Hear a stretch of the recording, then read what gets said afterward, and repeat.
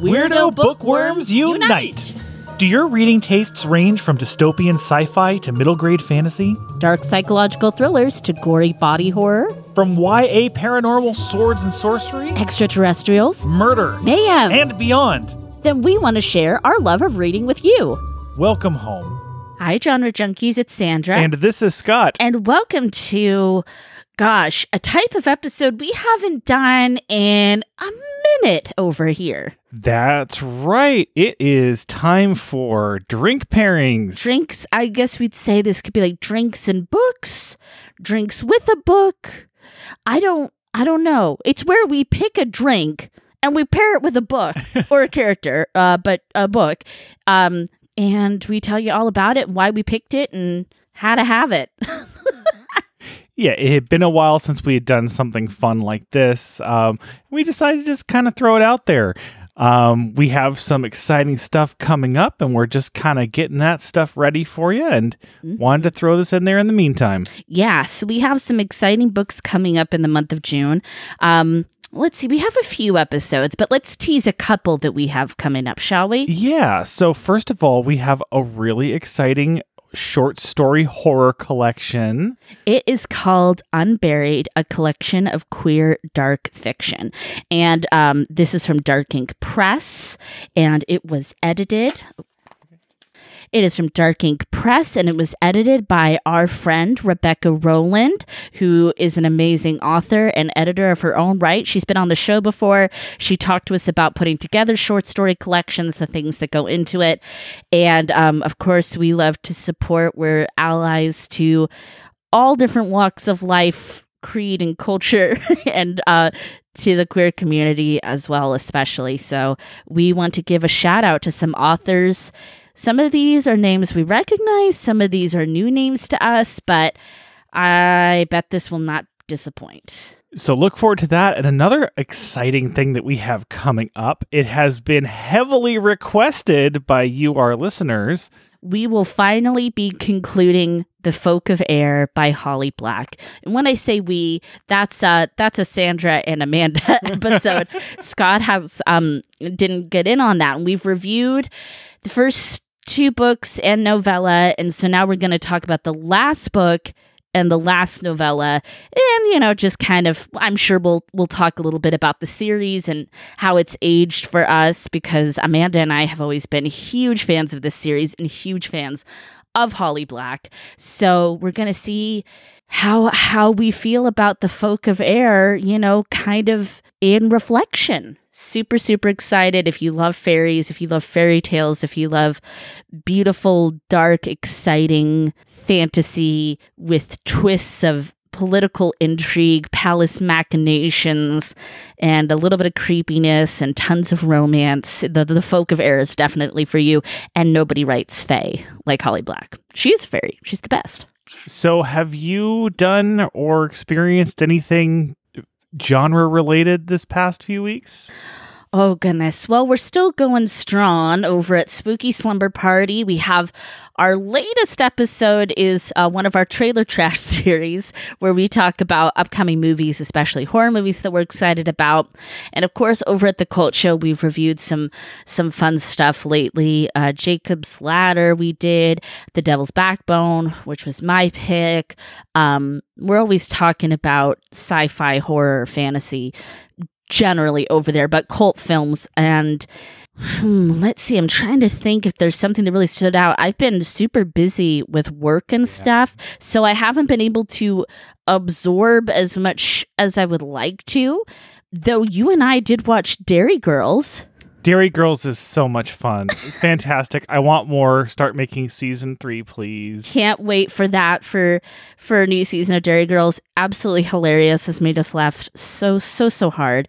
And I also just found out today that a show we've talked about, Evil, which is a CBS show that was on Netflix as well. They just announced a second season is going to come out this summer. I heard June 20th. And we are super, super excited. That's a fun, almost procedural show about a skeptic psychologist who teams up with a priest, and they have to look into mysteries from the Catholic Church, and there's a whole meta plot, and it's creepy and fun and brilliantly acted. It's the X-Files, but a lot more Catholic.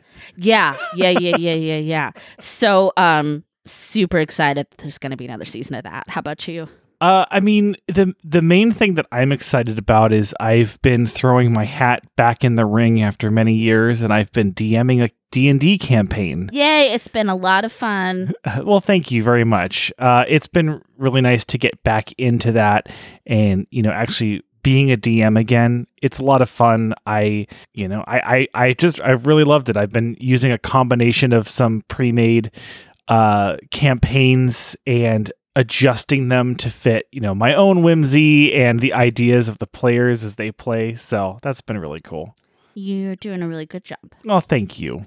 I forgot I did get to do one thing that was really exciting that I don't think I shared on this show. And that was I got to see my first movie officially back in a theater, which was Spiral from the Book of Saw. Oh, welcome back to the theaters. It was amazing. I had a great time. Our local theaters did an amazing job, and I felt very safe and very comfortable the whole time I was there. And I'm a fan of the Saw franchise. I don't love every single entry in there, but by and large, I am a fan. And this one had Chris Rock in it. Samuel L. Jackson had a supporting role. I adore Chris Rock. I thought he was wonderful in this film. And I think if you're not a fan of Saw, I don't know that this is going to totally convert you, because there's still plenty of Saw-like antics, but at the same time, it's more of a police procedural, and it feels kind of more like Seven. And I don't know. So I think it could get some new fans in there, but I was just very, very pleased with it. It still felt like a Saw movie to me, and it was just creepy and fun, and well, your girl figured it out pretty quick. Of course. But that's okay. That's okay. That's what genre junkies do. All right, you ready? I'm ready. All right, let me pull up my notes here. Let's get to making some drinks. So for me, I actually do not drink alcohol anymore, and I decided to go with mocktails for all of my drinks. So, and I don't know if you chose alcohol or non-alcohol for yours, but for those of you who are not in the know, there are tons of alcohol-free spirits out there, and some of them are really, really good that I've had. I actually haven't had one that I didn't like, and so that's a great thing you can sub into a lot of cocktails is, these alcohol-free spirits. Check them out. There's all kinds of brands, or you could even just exclude them and maybe sub in something else that you like. So there's flexibility for everybody on these. Yeah, I totally agree, and you're right. There's just a huge number of alcohol-free spirits. I'm going to make you go first. All right. Well, I'm going to start with something that I think maybe on your list. Okay. And that is A Cocktail for Eden by Tim Leben. That is on my list. Okay, you do your Eden, then I'll do my Eden. All right. Okay. So I have not had this cocktail, but I found this, apparently it is at this famous hotel restaurant, and it is called the Ghost Orchid, and it sounds absolutely fantastic. So it is 1.5 ounces of citron vodka, 1 ounce of ginger liqueur, specifically Domaine de Canton, and then a 1/2 ounce of lemonade, and then an orchid flower on top. So it's like a fancy Moscow Mule with orchid in it. Jeez. And, I thought of this specifically. I was looking for flowery drinks because of the orchids in the book. Yeah. And not only did this look beautiful, but it also sounds fantastic. Well, Eden was a book that was close to my heart. It's one of my favorite that we read last year. I absolutely adored it. You guys know I'm a huge fan of anything where Earth rises up and tries to take back, what is its against humanity. Scott can I've kind of gotten, well, Scott's an environmentalist too, like I am, but usually not as vocal, but he's kind of gotten in on, what I do. Like if we're walking someplace and there's cement, and there's a sidewalk and there's like weeds or flowers sprouting up through it, I always like encourage it. I'm like, thrive, push through, reclaim what is yours. And I feel like you've kind of started to do that too a little bit. I've definitely noticed the little pieces of nature that are poking through a lot more. It's really exciting. I'm so happy that you have. So I also picked a drink. Mine's a little more simple than yours for Eden. My drink is called an East Side, and it's actually one you can find on the website of Seedlip, which Seedlip is, at this point, my favorite non-alcoholic spirit beverage company. And it's earthy. This particular cocktail, I should say, is earthy. It's beautiful. It's filled with plants and greenery, but it's a little deceptive. So that's why I picked it. So what you do is you take Seedlip Garden, which is the herbaceous spirit, my favorite one too, and you get some of that, 2 ounces of that, 3/4 ounces of simple syrup, 1/2 ounce lime juice, 3 cucumber slices, 5 mint leaves, and then you're going to need some ice cubes. And you muddle the cucumber slices and mint in a cocktail shaker, and you garnish it with a cucumber ribbon. And I thought that was cool because it's earthy. It's going to look like this, drink full of greenery and life and plants, but having, kind of that a little bit of sharpness from the mint, but also a little sweetness from the simple syrup. I don't know. It just kind of sounded like a little bit tricky under the surface. That sounds incredibly refreshing. Yes. And beautiful. I could go for one right now. If I could just talk about Seedlip for a minute, they're a really unique kind of non-alcoholic spirit. Mm-hmm. It doesn't taste like any kind of alcohol, but it tastes like all of the parts of those alcohols that you like. Yes. Like the herbal notes or the musky notes in whiskeys and things like that. It's kind of like what you want essential oils to taste like. So yeah, they have an herbaceous one, they have a spiced rum essentially, and then they also have a citrus one, and I've found them all to be delightful. What's your next pick? All right. My next pick is for the book 7 Lies by Elizabeth Kay. Ooh, okay. This book, I think about a lot. It really stuck with me. Nice. And we have given that book to a few people. We've purchased copies and handed those around, and it's been a big hit. Yeah. And this cocktail is called The Little White Lie. Ooh, I like it. It sounds so on brand. It's really good. I have had a version of this before. So the official version is 1.5 ounces of white rum, 1 ounce of lychee wine. Ooh, I love lychees. But I will say that I have had this with a white dessert wine, and it was delicious. So I feel like any white dessert wine will work. Okay. 1/2 ounce of lime juice and 1/2 ounce of passion fruit juice. Ooh. It's a really very sweet drink. Mm-hmm. It's best served like a cocktail, shaken and then strained into a martini glass. Mm-hmm. It's absolutely delicious. Why do you think it's called the White Lie? Because it's white. But what do you think the lie part comes from? Is it deceptive in a way? Maybe from the sweetness? I think the passion fruit kind of surprises you in a drink like that. Oh. Again, I haven't had it with the lychee wine. Yeah. But I really like the cocktail and I love the name. It's something that came to mind when we were starting to think about this. I'm like, oh yeah, I've had that. Well, let me pull that up again. Mm-hmm.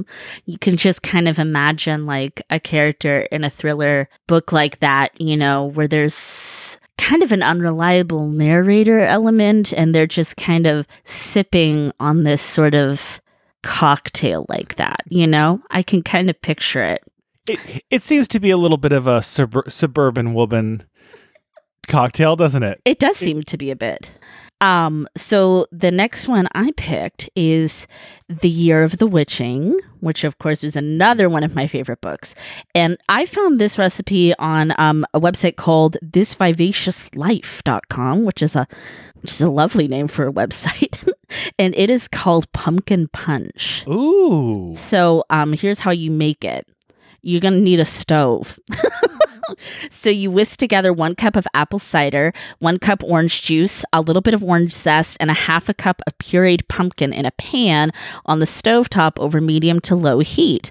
Add a couple tablespoons of simple syrup and some mulling spices in a cheesecloth and continue cooking. Heat thoroughly, then remove spices. Whisk it really well and serve hot. Add a bit of dry ice for an eerie effect that everyone will love. And so it's like in the picture she took from this like party or wherever she made it, it's like this kind of like thick, viscous looking pumpkin thing. And she like poured it in a beer stein and then she put dry ice on it. Right? So it looks freaking awesome. And I think she has some more kind of mocktails and cocktails, and she seems to be a Halloween fan. So that's definitely our type of gal.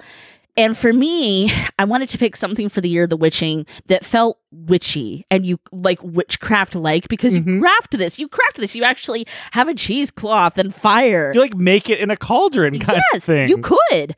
And it also is kind of a little woodsy and spicy with those mulling spices. It feels autumnal.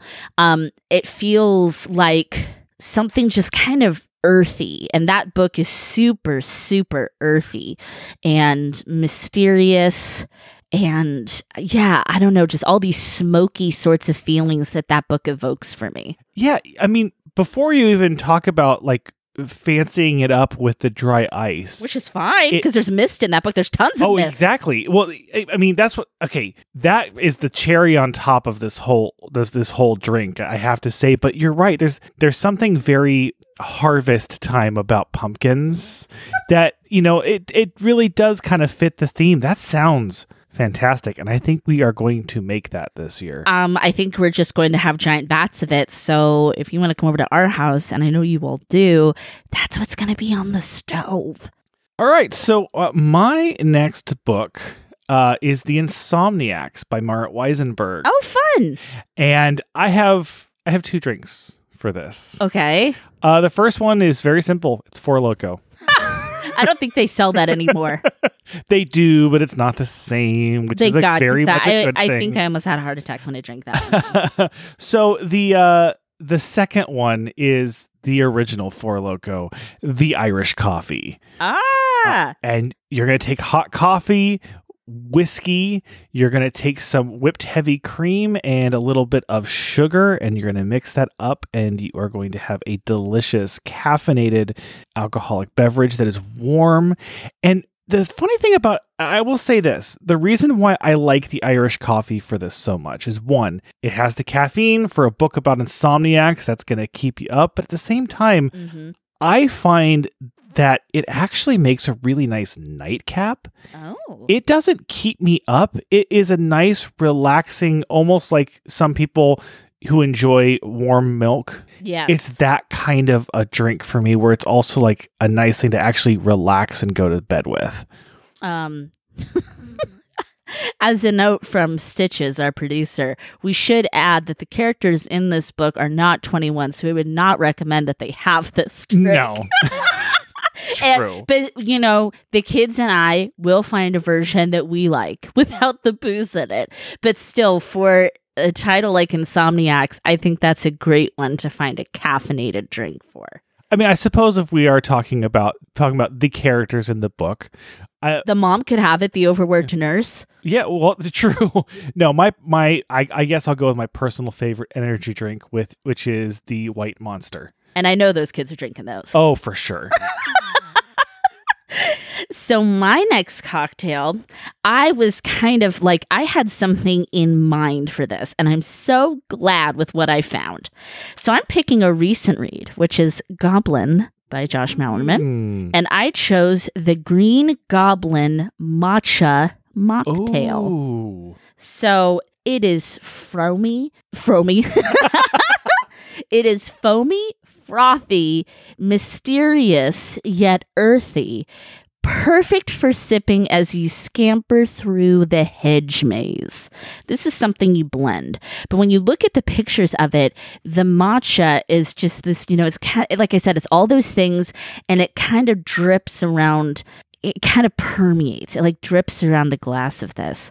So what you're going to do is take half a cup of water, 3/4 cup full fat unsweetened coconut milk, 1/4 cup lemon juice, 3 medjool dates, which I love dates, 2 tablespoons matcha powder, plus more for rimming the glass, 3 tablespoons pure maple syrup, half a cup plus 2 tablespoons of vodka or vodka substitute, 1.5 cups of ice, and 2 lemon wedges, and you blend that sucker up. That sounds amazingly sweet. It sounds sweet, but the matcha is going to add a balance to that. Yes. And it's going to kind of bring it down a little bit. And then plus the water and stuff in it, I think is going to kind of help. Yeah. No, I mean that as a compliment. Yeah. Oh, yeah. I mean, I think it's going to be sweet, but don't you just want this like earthy kind of, I don't know, green drippy drink to go through the hedge maze? I like the combination of dates and of dates and maca. That sounds like, I mean, those two things alone piqued my interest. Yeah. I don't know. I think it's perfect. I think it's perfect for a day in Goblin. And it sounds like Goblin, too. It's a green goblin. Yeah. Yes. Mysterious. All right. Well, my next book, this may also be on your list, is For Clown in a Cornfield. I did not pick that one. Okay. So this is going to sound awkward considering the characters in this book are also minors. However, this book also circles around a party. With actually some responsible drinking included as well. So, well, and you can have your own clown in a cornfield party if you're of age. Right. So what is the quintessential teen party drink? Jungle juice.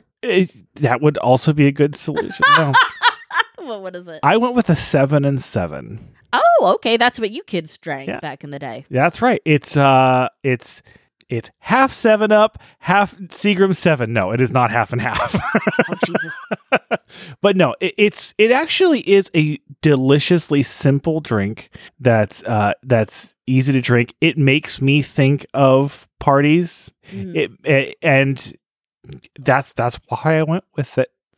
It's definitely kind of a down home sort of drink. Mm-hmm. And I could see it, like, it's not super harvesty, but it feels like something people would drink in a horror movie too. It does. Like, because it's just like 2 ingredients basically. Yeah. Maybe throw in some cherries if you're feeling bold. Good pick. So my next drink is a variation on the classic The Salty Dog cocktail for House of Salt and Sorrows. Oh. So that book, we had a great time reading that with Amanda. And that book took us to kind of unexpected places that none of us really kind of saw coming. It's a reimagining of the 12 Dancing Princesses. It has some nice darkness to it. It's like beautiful, flowery, poetic language. But really what sticks with you is this seaside family, and it's just everything around them is ruled by the sea. Brackish, salty, kind of reminds me of Sea Witch in that way too, right? Where when you're reading this book, you feel like if you licked your lips, you would have like salt and sand and grit stuck to it. And it's really beautiful, and it's something that's very tied into like their religion there, with worshiping the water god. And so I just kind of wanted something that felt like that. So with the Salty Dog, you're going to take coarse kosher salt, ice cubes, 1/2 cup of vodka or gin or substitute of either of those spirit, and 3/4 cup fresh grapefruit juice. Pour coarse salt onto a small plate, moisten rim of a highball glass, gently dip rims into salt to coat lightly, fill glasses with ice cubes, pour 1/4 cup vodka, or vodka-ish, over ice in each glass, divide grapefruit juice between glasses, and serve. So when it comes out, it has that kind of pinky, hazy grapefruit color, which I thought would be fun because the girls, and there's kind of a sweet femininity in this book with the parties and the dresses and everything. Kind of a dreaminess too, heavy dreaminess emphasis in this book, but still with that salty groundedness. I can think of 3 books really that I have read that it feels like the pages were soaked in salt water and allowed to dry. Mm-hmm. The books almost smell like the sea. Yes. And that really was one of them. Yeah. And it's such a transportive read. And I think I would just pour one of those on a hazy day while I read that book. Well, my final cocktail, this is a cocktail that I have kind of invented myself. Oh, how exciting. Combining a couple of drinks that I've had before. Oh, okay. And so this is for Project Hail Mary by Andy Weir. Shocking no one. And I knew you would have to find something for that book. Of course. So I'm calling this drink the Astrophage. It is kind of it's kind of based on the Gold Royale, which is a champagne drink. And so what this drink is champagne with about an ounce of Goldschlager in the glass, about a half ounce of a blackberry liqueur, and then 2 or 3 blackberries that have been broken up into the drink. And so I picture like the gold dust being kind of the star dust. Yeah. And then the little pieces of blackberry that's been broken up is the Astrophage being bounced up and down by the bubbles in the champagne. That is insane. I think that is actually perfect. That is actually perfect. Did we talk about, when we reviewed this book, how I've come to picture the Astrophage as soot sprites? No. They're soot sprites. Am I wrong? That is not. That is very cute. Yeah, I don't know. It's adorable. I just think that kind of might be it. And the gold, and it just like the floatiness, everything floating around in this drink. It feels very spacey. Yeah, I mean, I really wanted something that not only kind of looked like the Astrophage, that absorbing all the light, but goes back and forth, or in this case, up and down. Yeah. Oh, smart. Andy, are you listening? Make yourself one of these. My last pick is I chose The Night Country. Oh. By Melissa Albert. And I went with a drink called La Bohème Noire, which, I mean, it's obviously just... Name alone. Done. Yeah, name alone. And of course, night, noir, and plus it's just, I love anything La Bohème. So it's perfect. So for this drink, you take 4 ounces of black tea. And the recipe that I found, they suggested not placing the brewed tea in the fridge to cool because it makes it cloudy. Instead, they said to allow it to stand unrefrigerated overnight. So note that. Pause. I didn't know that tea got cloudy if put in the refrigerator. I guess so. Huh. To cool. It's always how I've done it. Yeah. So I don't know. I mean, use your own discretion. Maybe you want it cloudy. I don't know. But black tea. So I would choose something like really black for this. No, like dark.